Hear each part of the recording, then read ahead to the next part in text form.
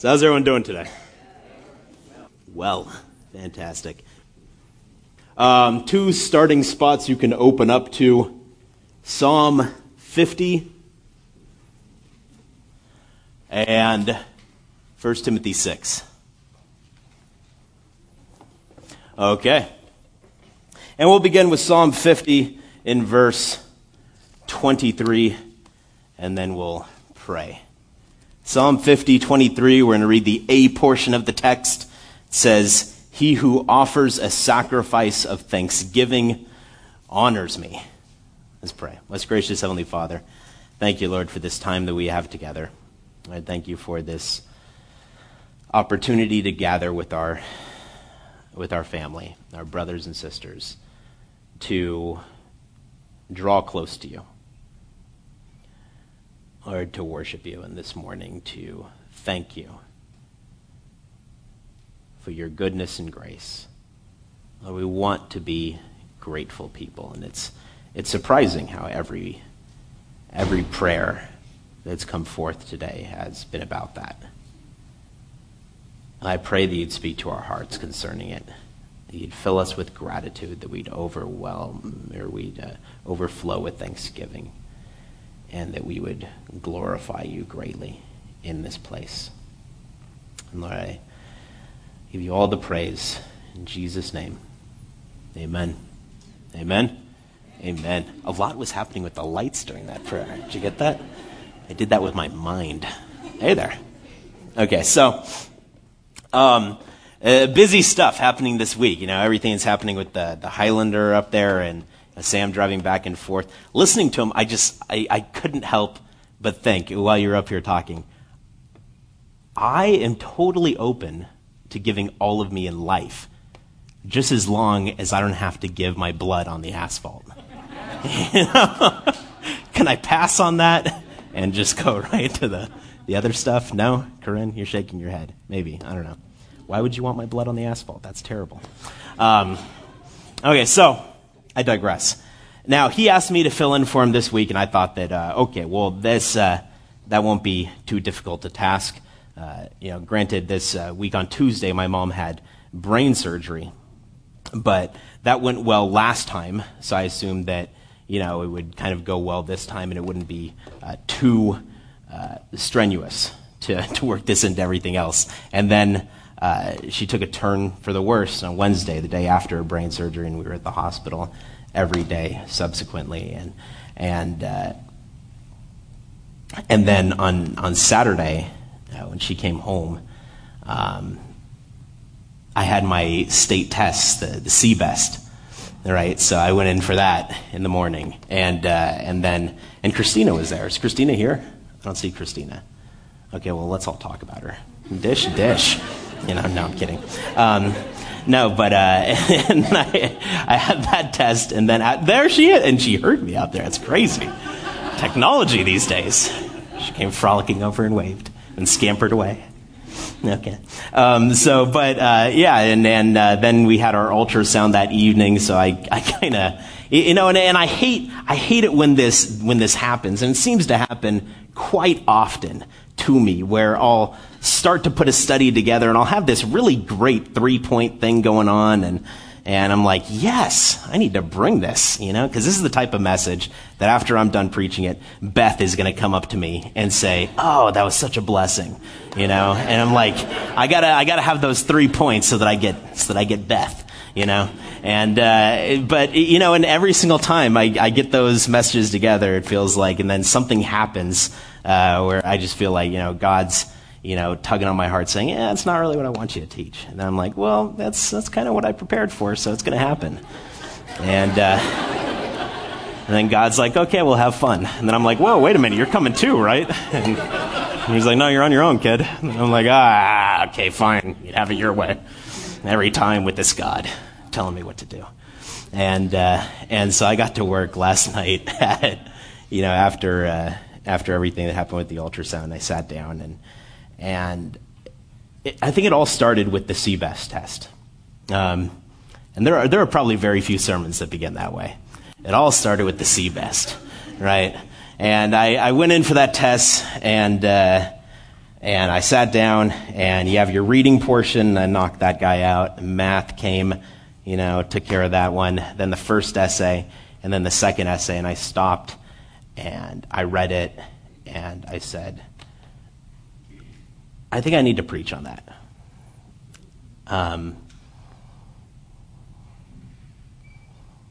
And I don't know if Christina had the same prompt. It was the prompt number 2. And it presented this kind of scenario. And it said, imagine a gathering of educators, and you're required to write an address to be read to them on happiness. Specifically finding happiness in small, insignificant, and often overlooked moments of life. And I began this essay by saying that the great struggle that we face in life is drawing the distinction between the marvelous and the mundane. Making this distinction between what is spectacular and what is superfluous. It's in delineating, these two that are awe-inspiring and enormous, and what is nothing, because we've allowed it, or we've accepted it as normal. And let me explain what I mean by that. I believe that normalcy is the great enemy of appreciating life to its fullest and finding this profound sense of what the prompt would call happiness. It always is. Right? And I compared it yesterday when I wrote to taking a bath after a hard day of work. Now, it's been a long time since I've taken a bath. There's something fundamentally wrong with a man taking a bath. Really, I don't know what it is, but it's not right, And, but, about a week ago, I came home from work, and Corinne was sitting in her chair. We got this leather chair, and it's a throne. That thing is just wonderful. And I got it thinking that would be my throne. And I never get to sit in it. But I came home, and she was sitting there, and she had her feet up, because they're sore from walking around all day, carting around this, baby. What was it? It was the size of a fist then? What is it the size of now? Was it a pepper? Was it green peppers the last time I talked to you? They have all these things that you read, and it's like, now your baby's a potato. And it's like, I hope not, because that'd be terrible. But it's a banana now? Okay.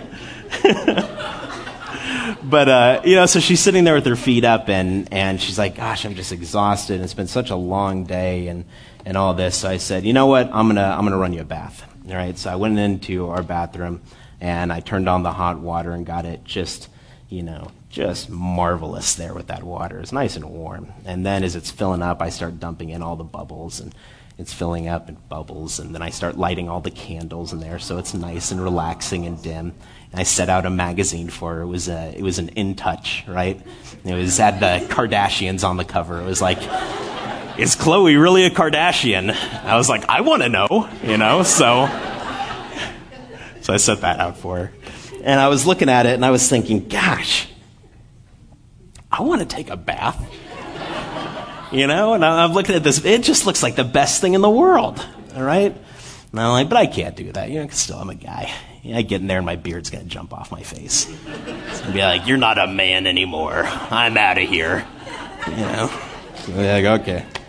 So I had to abide by that, But so I call her in. She gets in the bath, and there's just something about a bath after a hard day of work.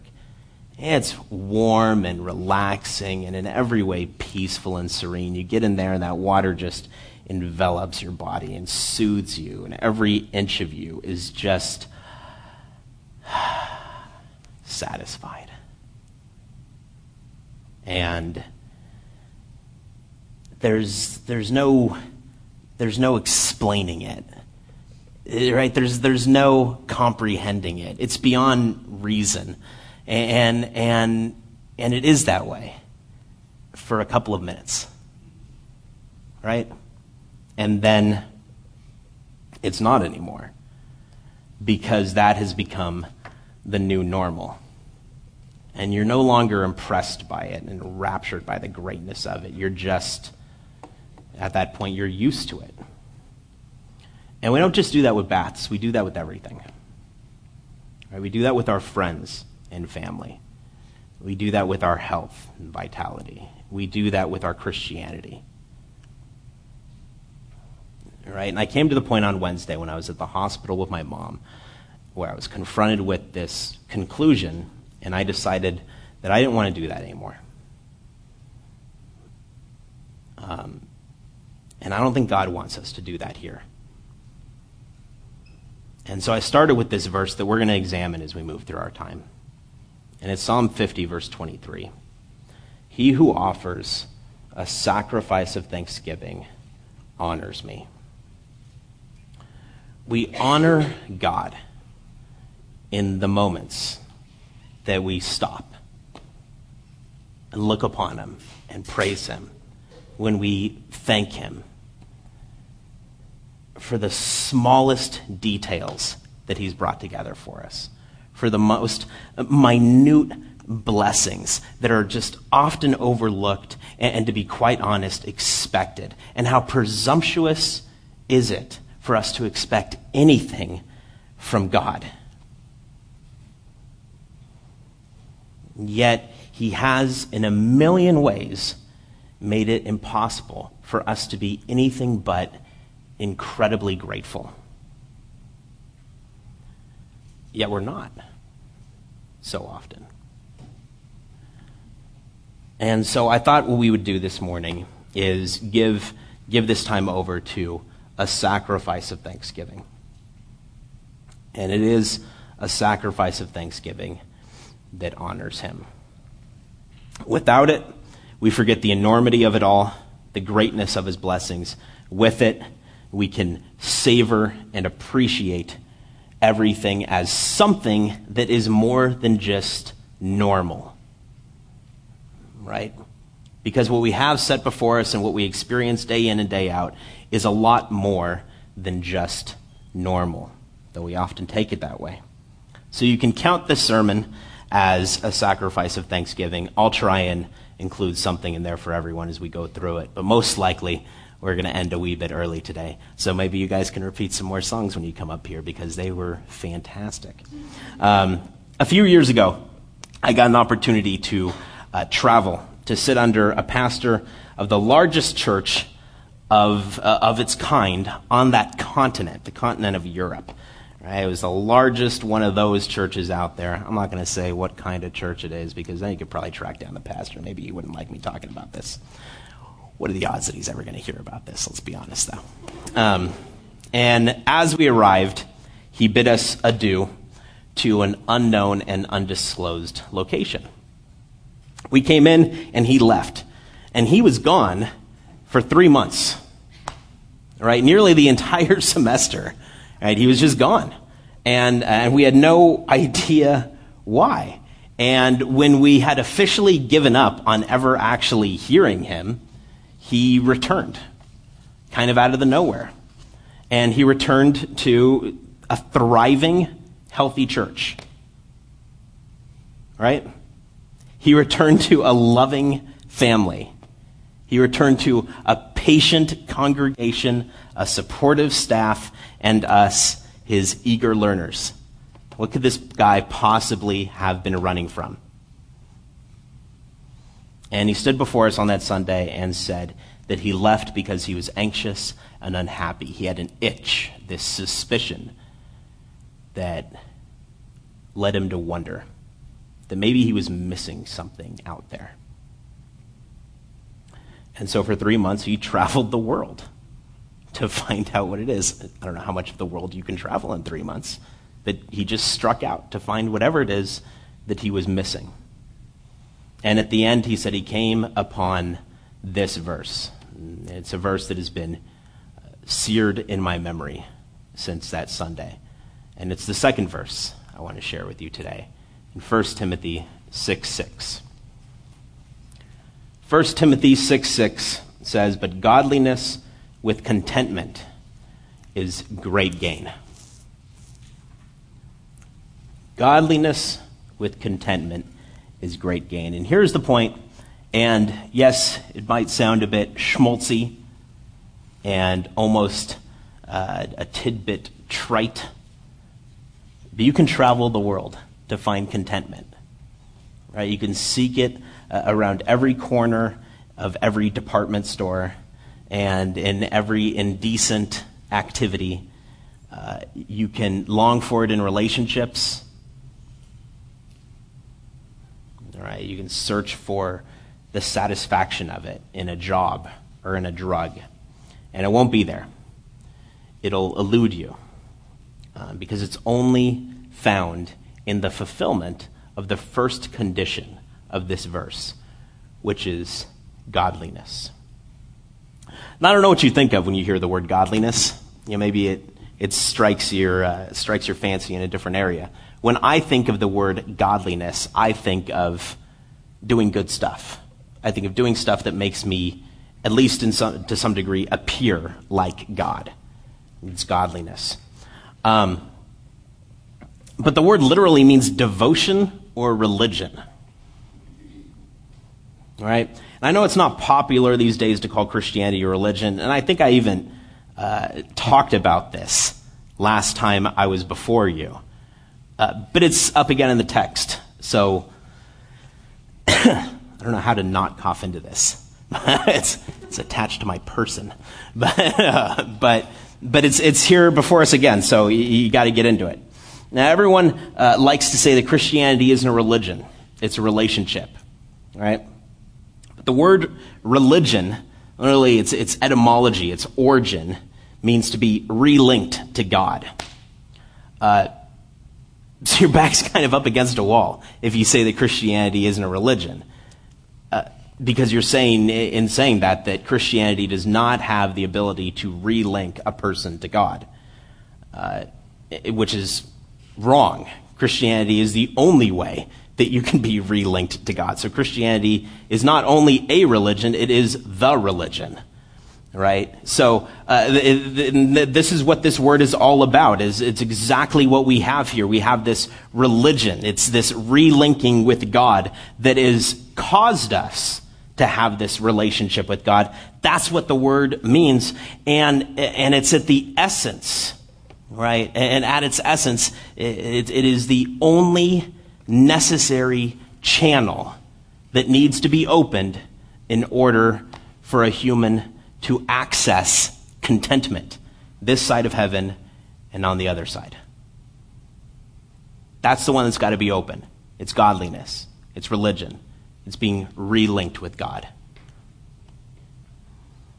Right? We have to be relinked to Him. And I don't have to tell you that when that happens, it's a little bit more satisfying than a warm bath.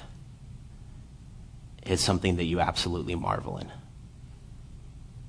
It's something that in an altogether different way envelops you and soothes every inch of you. And if that was it, that would be enough. Right? What more could you possibly ask for than being relinked with God? He's pulled you out of the pit. The war is over. You're relinked to your Creator. But not only has He not condemned you, follow along with me. Not only has He not condemned you, right? He loves you. And on top of that, he doesn't just love you in word, He loves you in deed. He died for you. And then He didn't just die for me, He pardoned me and forgave me. He didn't just forgive me, He opened up His home to me. He didn't just open up His home for me, He adopted me. And He didn't just adopt me, He promised to never leave me or forsake me. And I could have just said, okay, I died for you, but you have a hefty debt to pay off now. So you better get to work to earn what I just did for you. And that would be completely reasonable. But he didn't do that. He could have said, oh, okay, now I'll bring you into my house, but you're my slave. So you better get down on your face and grovel, and I would do it.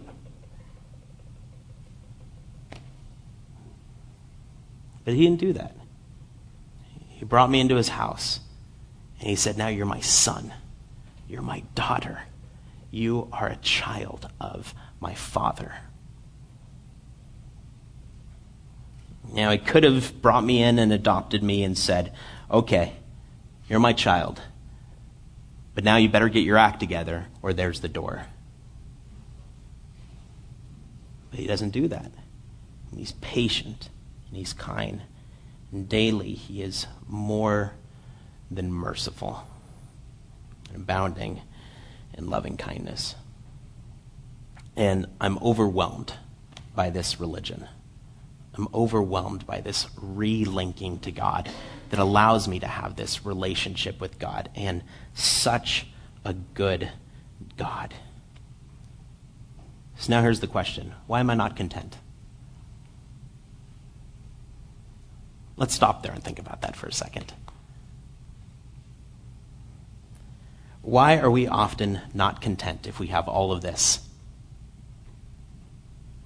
Right? I mean, if I have all this, then why am I not, bounding through fields of daisies and saying, oh, what a glorious day, and what a great God we serve, and oh, isn't life just grand? And I certainly have more than enough to be thankful for.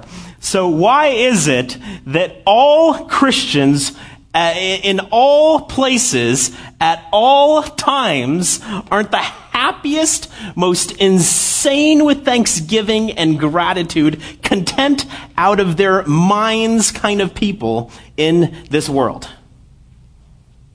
Why is that? A few months ago, my wife came home. This is about a month ago. And she always comes home. So maybe that was a weird way to start that story. But it's like that was unique. But it was about a month ago that she came home, and I said, I have to tell you something. But when I tell you, you have to promise not to lose all respect for me. And I would like you to promise the same this morning. But you probably will. And she agreed, and so I proceeded. And I said, I was sitting on the couch this morning, and I was getting ready to go to work. I had just tied my shoes. And I thought to myself, don't forget your cell phone. So I looked on the couch, and I didn't see my cell phone. And I got up, and I said, okay, well, I'm already going to be running late pretty soon, so I got to retrace my steps really quickly. So I ran into the bathroom and looked around. There's no cell phone, right? So I ran out of the bathroom, ran into the bedroom, thought, well, maybe it's still on the bedside table, plugged in, charging. Wasn't there. Not there. Where do I go? I saw my robe on the ground. I was wearing my robe this morning. Maybe it's in my robe pocket. So I step on my robe. That's what I do to check things. Because bending is just so overrated. So I'm stepping on my robe, and I don't feel anything in there. So I think, okay, well, maybe I was on the computer this morning, so I ran back into my office nook, looked around on the desk back there, and no cell phone. So I'm thinking, what's going on here? So I run back into the kitchen. I'm like, I got to get going pretty soon. I look on the kitchen counter. It's not there. I put my hands down, and I'm like, where's my cell phone? And my eyes follow the trajectory of my hand, and I see my cell phone in my hand. And to my dismay, it was in my right hand. To my shame, it was there the entire time.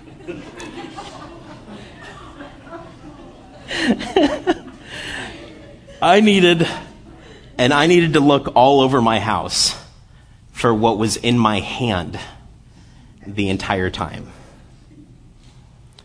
But then again, this pastor had to look all over the world for it, right? It's always there. He's always there, right? It's him. It's in the appreciation of him and his often overlooked goodness and provision, right? He is the warm bath that we've grown accustomed to. He's the cell phone that's been in our right hand the entire time. Only he's greater than that because he's closer than that. He's been within us the entire time, and we're oblivious to him most of the time. And pastor stood before us and said, godliness with contentment is great gain. He said, I went out and I stayed out stubbornly for 3 months trying to find something I was missing. And I couldn't come up with a single thing.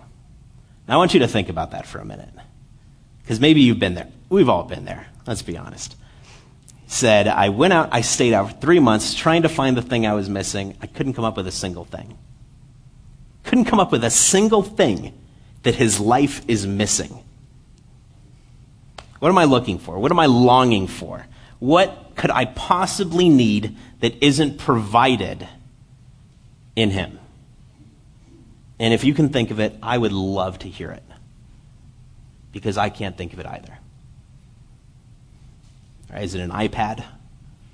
Yeah, boss, I was talking to her I shouldn't talk about her. Is this dude? I don't know his name. And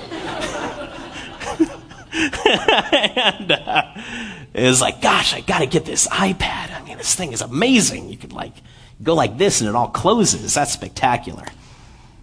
And it just sits there. And it's a new car. Maybe it's that. Yeah, maybe it's a bigger house. Maybe it's an exciting ministry or a new opportunity. And the prompt said that I was writing on yesterday. It said, consider the small things that bring satisfaction. Listen, Solomon had all things, great and small. What he didn't have was contentment with them.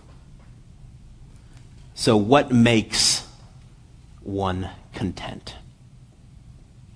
The word in the Greek implies two essential things. You can write it down if you're taking notes. The first thing that the word in Greek implies is needing nothing. The second thing is being grateful for everything. Needing nothing, being grateful for everything. Pastor said, I left because I thought I was missing something. I came home, realized that not only am I missing nothing, but there is so much that I have I'm not even grateful for. And there was something in the prompt and in this week that caused me to come home with that pastor once again. He was out for 3 months. I have no idea how long I was out. It's been a long time since I've been home. And when I came back, I was overwhelmed by what I found. It's not all this stuff that's around me. It's the appreciation of what it means to be relinked to a God that's within me. And it's finding contentment in all that God daily does to bless me. Now, when you consider that, you'll come to the conclusion that you can never exhaust it. Now, I don't care who you are, what you're going through. You will not come up empty-handed when you consider the kindness of God. And it might actually be easier to find the kindness of God when you're going through the tough times in the valley than when you're going through the easy times on the mountaintops. See, I was thinking about this on my way home yesterday, and there was this song. It was a hymn at my old Baptist church. And since this is a sacrifice of Thanksgiving, I thought it would be appropriate to integrate it, seeing as I was singing it on my way home. And it's a terrible song. It's not stylish in the slightest. It's an old hymn. It's called Count Your Blessings. How many of you have ever heard the song Count Your Blessings? God bless you people. I love that song, Count Your Blessings. And I love it because the last line of the refrain, it really slows down, maybe if you do it in the old style and everything. And it goes, count your blessings, name them one by one. And then it picks up. Count your many blessings, see what God has done. And I've always loved that last part. It's fun. My favorite part about the song was my grandma singing it at my old Baptist church. And my grandma has a terrible singing voice. I know the Bible says make a joyful noise and all that stuff, but they did not know her when they wrote that.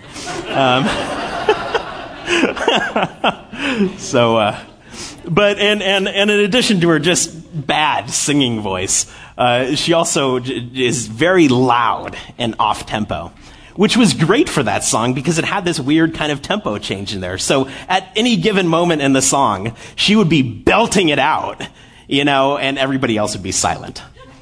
But she didn't care. That was my grandma. But the message of the song is true.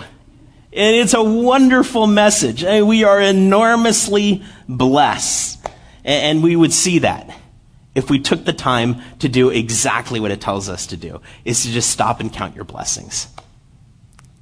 To name them one by one. To see how many there are and to see all that God has done. We are so blessed. If we tried to name them, we would be buried under the lot of them. And be overwhelmed by them. Be so caught up in a sacrifice of thanksgiving as a result of them.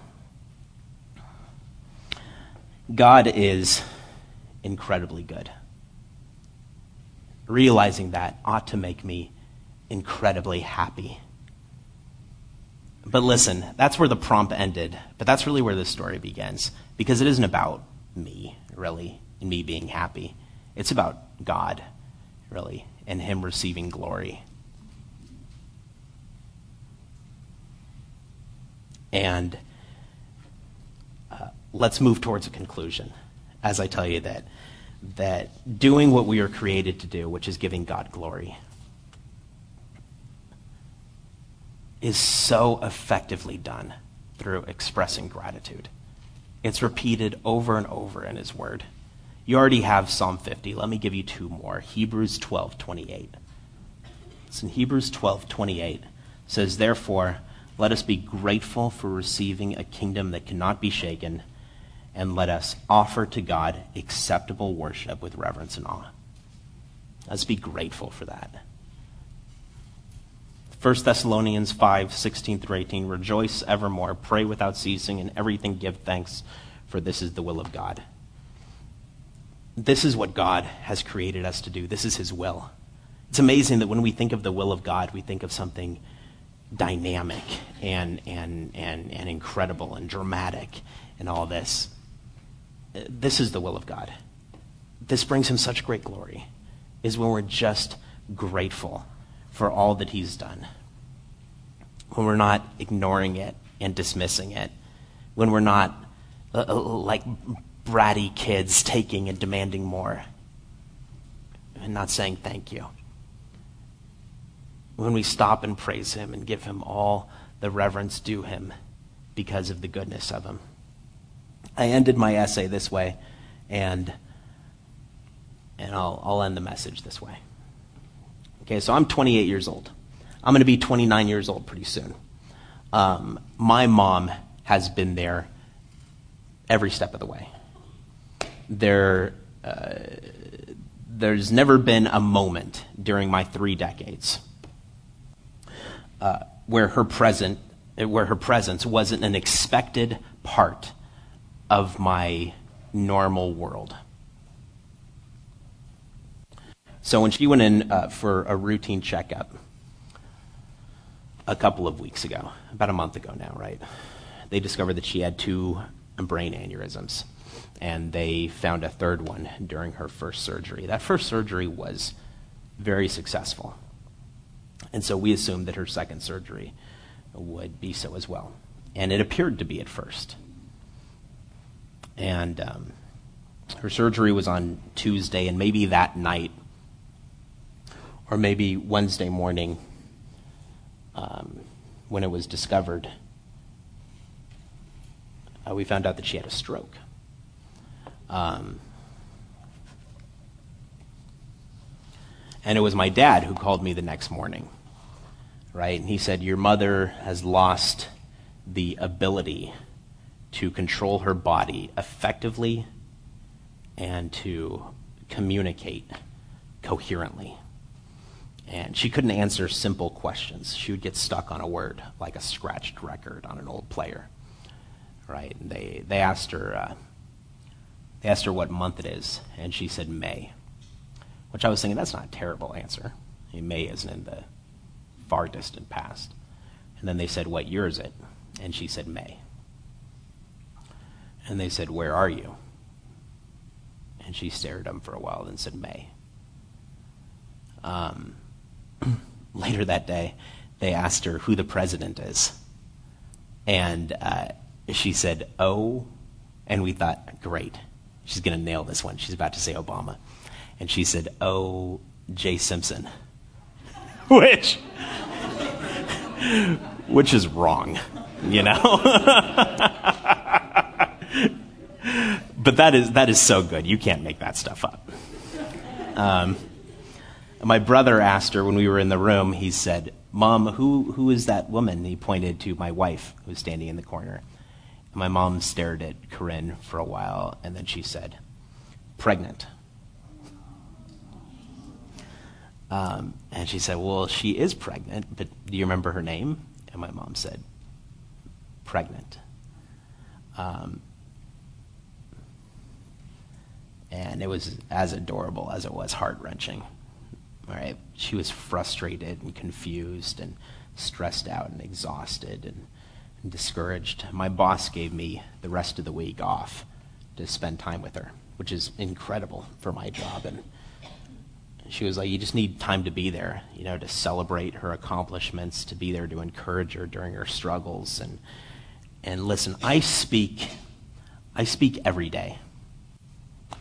It's normal. And I'm not grateful for it. Honestly, I don't even think about it, like, ever. I just do it. I can easily hold up my hand and show you 2 fingers, but she couldn't. I wouldn't even think about that either. It's normal. I'm not grateful. Right? Maybe when I was a baby, those were warm bathwaters, and they were exciting and refreshing. But they've become so normal that they're in no way exciting. And staring at her struggle to do these simple things is only scratching the surface of how ungrateful I really am for these things that have become normal. And here's where it gets tough, and here's where I want to challenge you in the last 2 minutes. My mom always being there is normal. Right? For the last 28 years, I've grown so accustomed to her that I don't even think about it. It's normal, and I'm not grateful. And that really hurt me to think about. That if I would have lost her at that moment, I would have regretted so many moments that I didn't relish while I had them. So many times when I wasn't grateful for something that is so wonderful, because to me it had just become normal. When I didn't offer a sacrifice of thanksgiving for my family, every single one of them, because I'm just so used to them. When I am so lucky, fortunate, blessed to have them, even my brother, and he drives me bananas. I'm lucky to have him. And finally, and this is what brought me here today, over the last 10 years that I've been relinked to God, that has become part of my normal. And I found myself at this point where I stopped and I considered, am I really grateful for all of this, for all of him, for all that's happened since I've been connected back to him? Or has it just been so normal that I don't appreciate it, I just expect it? Now listen, godliness with contentment is great gain. The Greek word there, great gain, means a massive wealth. Both elements in harmony are wonderful and beautiful. The deficit of one of them is absolute poverty. A life where you're relinked to God, but oblivious of his goodness is a real tragedy. You know, churches all across America today, they're preaching about wealth and prosperity. And they're talking about how to have this great gain. This is where it's at. It's in